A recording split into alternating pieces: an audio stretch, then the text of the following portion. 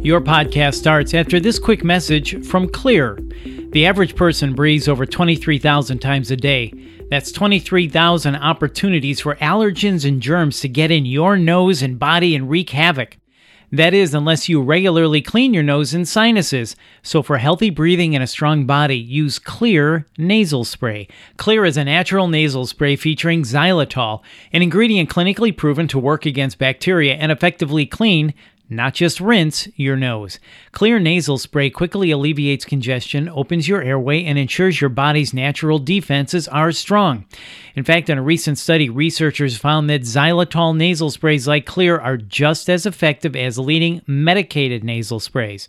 For better breathing, get Xlear today. That's spelled Xlear. You can find it at all major retailers, CVS, Rite Aid, Walgreens, Sprouts, Whole Foods, and everywhere else. Radio MD. RadioMD.com. Hear it from the doctor with expert guests from the American Academy of Pediatrics. It's Healthy Children. Now, our favorite mom, Melanie Cole, MS. Welcome to Healthy Children, where our experts are provided by the American Academy of Pediatrics. And today, if you're a parent like I am, of two teens, you know that this can be a very difficult time for them. And we want to build resilience in our teens, but sometimes, especially in unprecedented times like this, it can be pretty difficult to know where to turn, what resources are available, and things that you can do at home to help build resilience. And certainly if you've had some tragedies lately, as many of us have, that makes things even more compounded for our teens and how they process what's going on today. Joining me is Dr. Ken Ginsberg. He's the founding director of the Center for Parent and Teen Communication, and he's a professor of pediatrics at Children's Hospital of Philadelphia. Dr. Ginsberg, I'm so glad you could join us today. It's such an important topic, and we're in difficult times, as I said. Some teens are feeling the strains, isolation, social distancing. They're typically social, our teens, but this is harder for them, and in some ways harder for them than it is for us.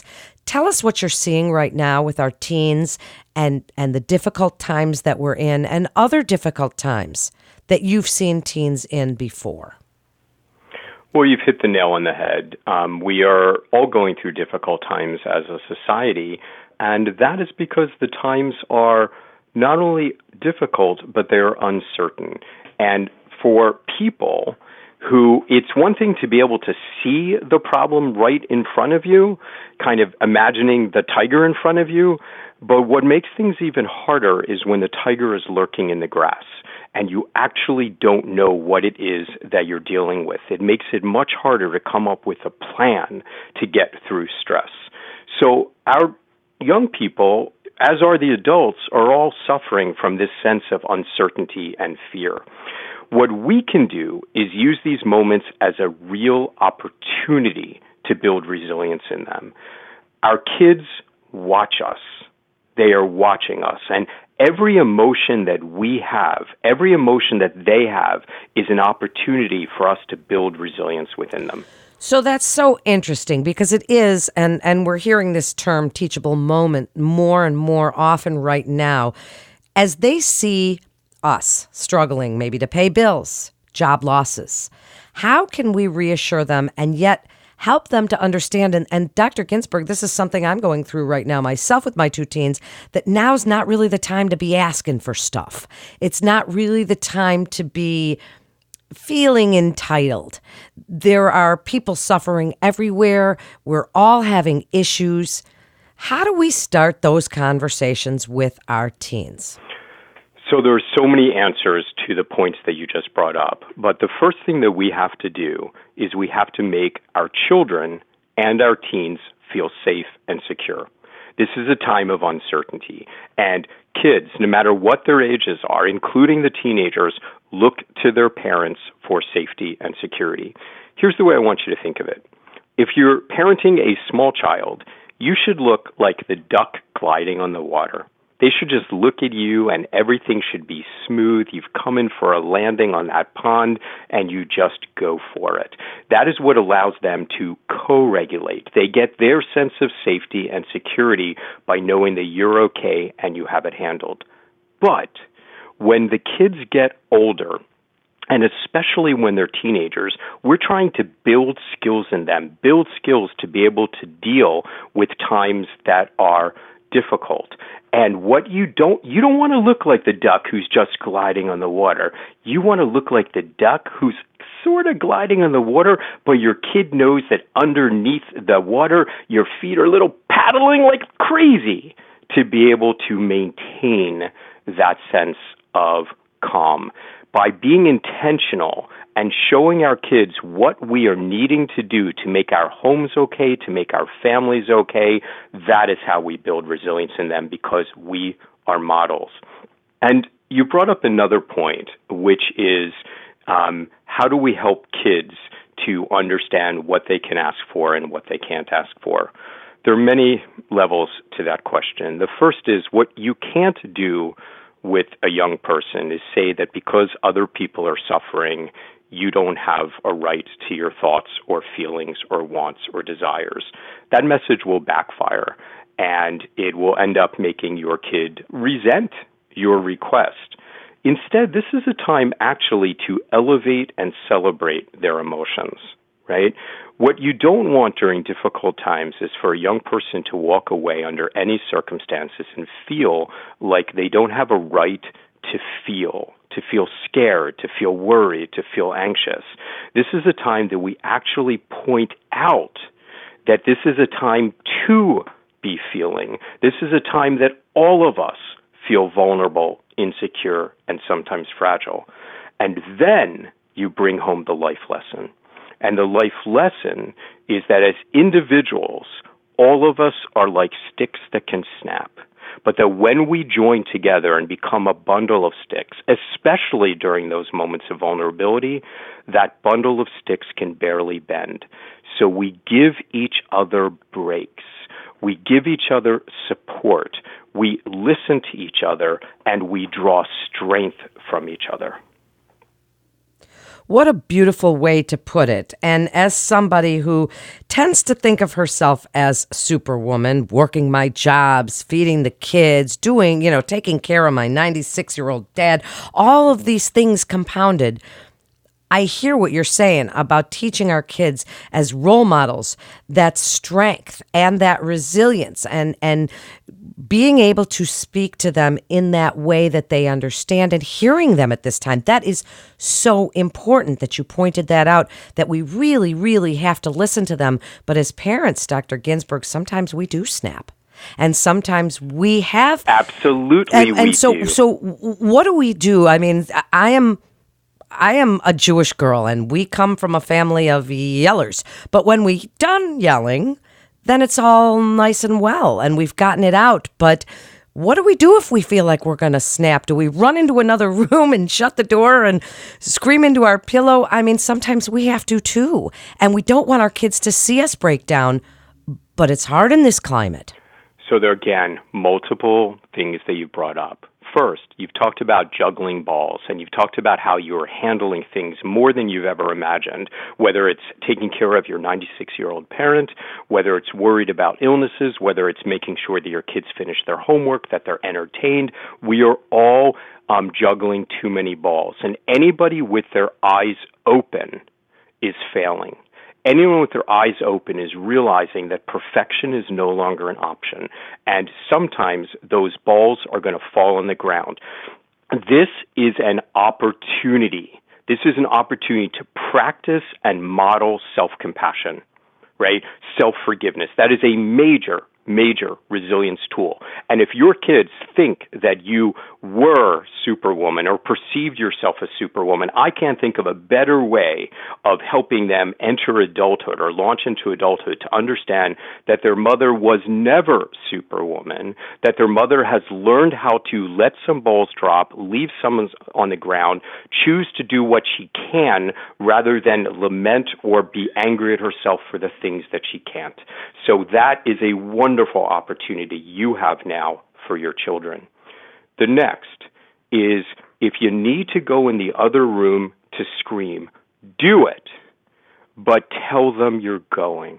This is what I mean by being intentional about showing them what your feet are doing underneath the water. You can say, I am so frustrated and I am so angry right now that the only way you can get the best of me is if I give myself a break.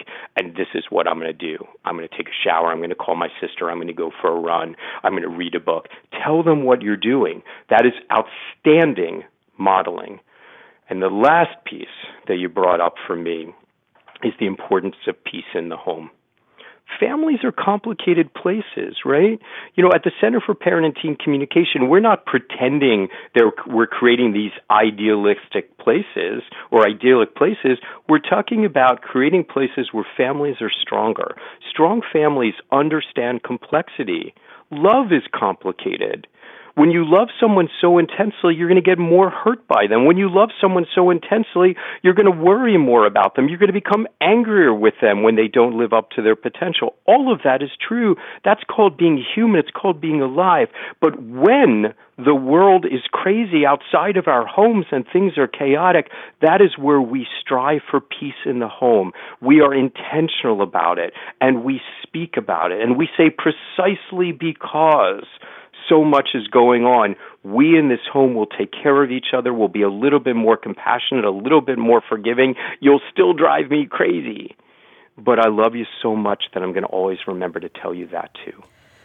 Really lovely and absolutely 100% true. Everything you just said, Dr. Ginsberg, and I try and keep that home. We have music playing around. We like the bridge on Sirius.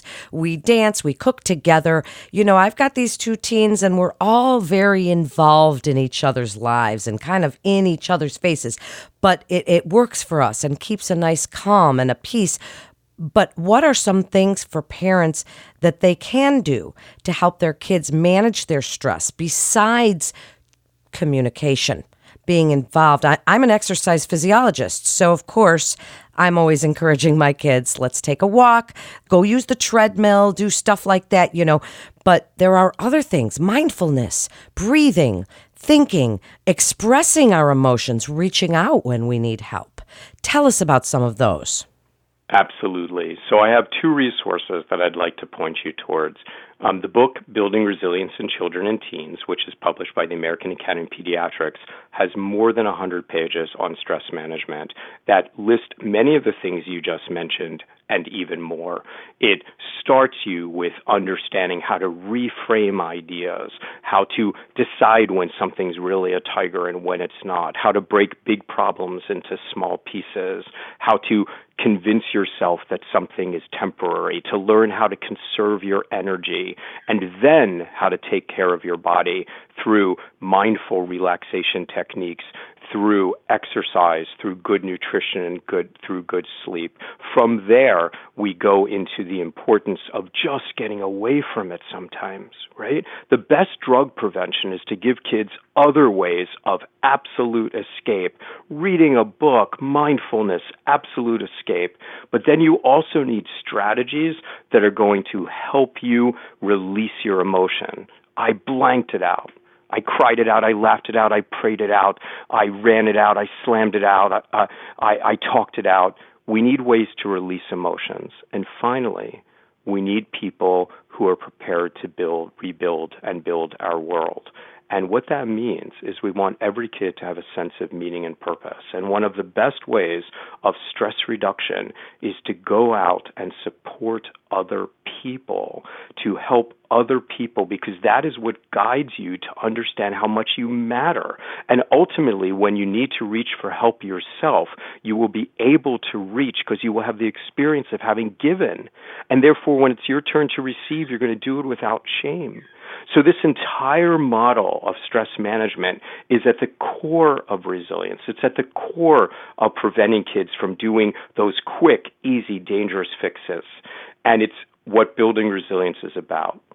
Now, the other thing is at the Center for Parent and Teen Communication, you will find that there is a stress management plan that young people can build themselves.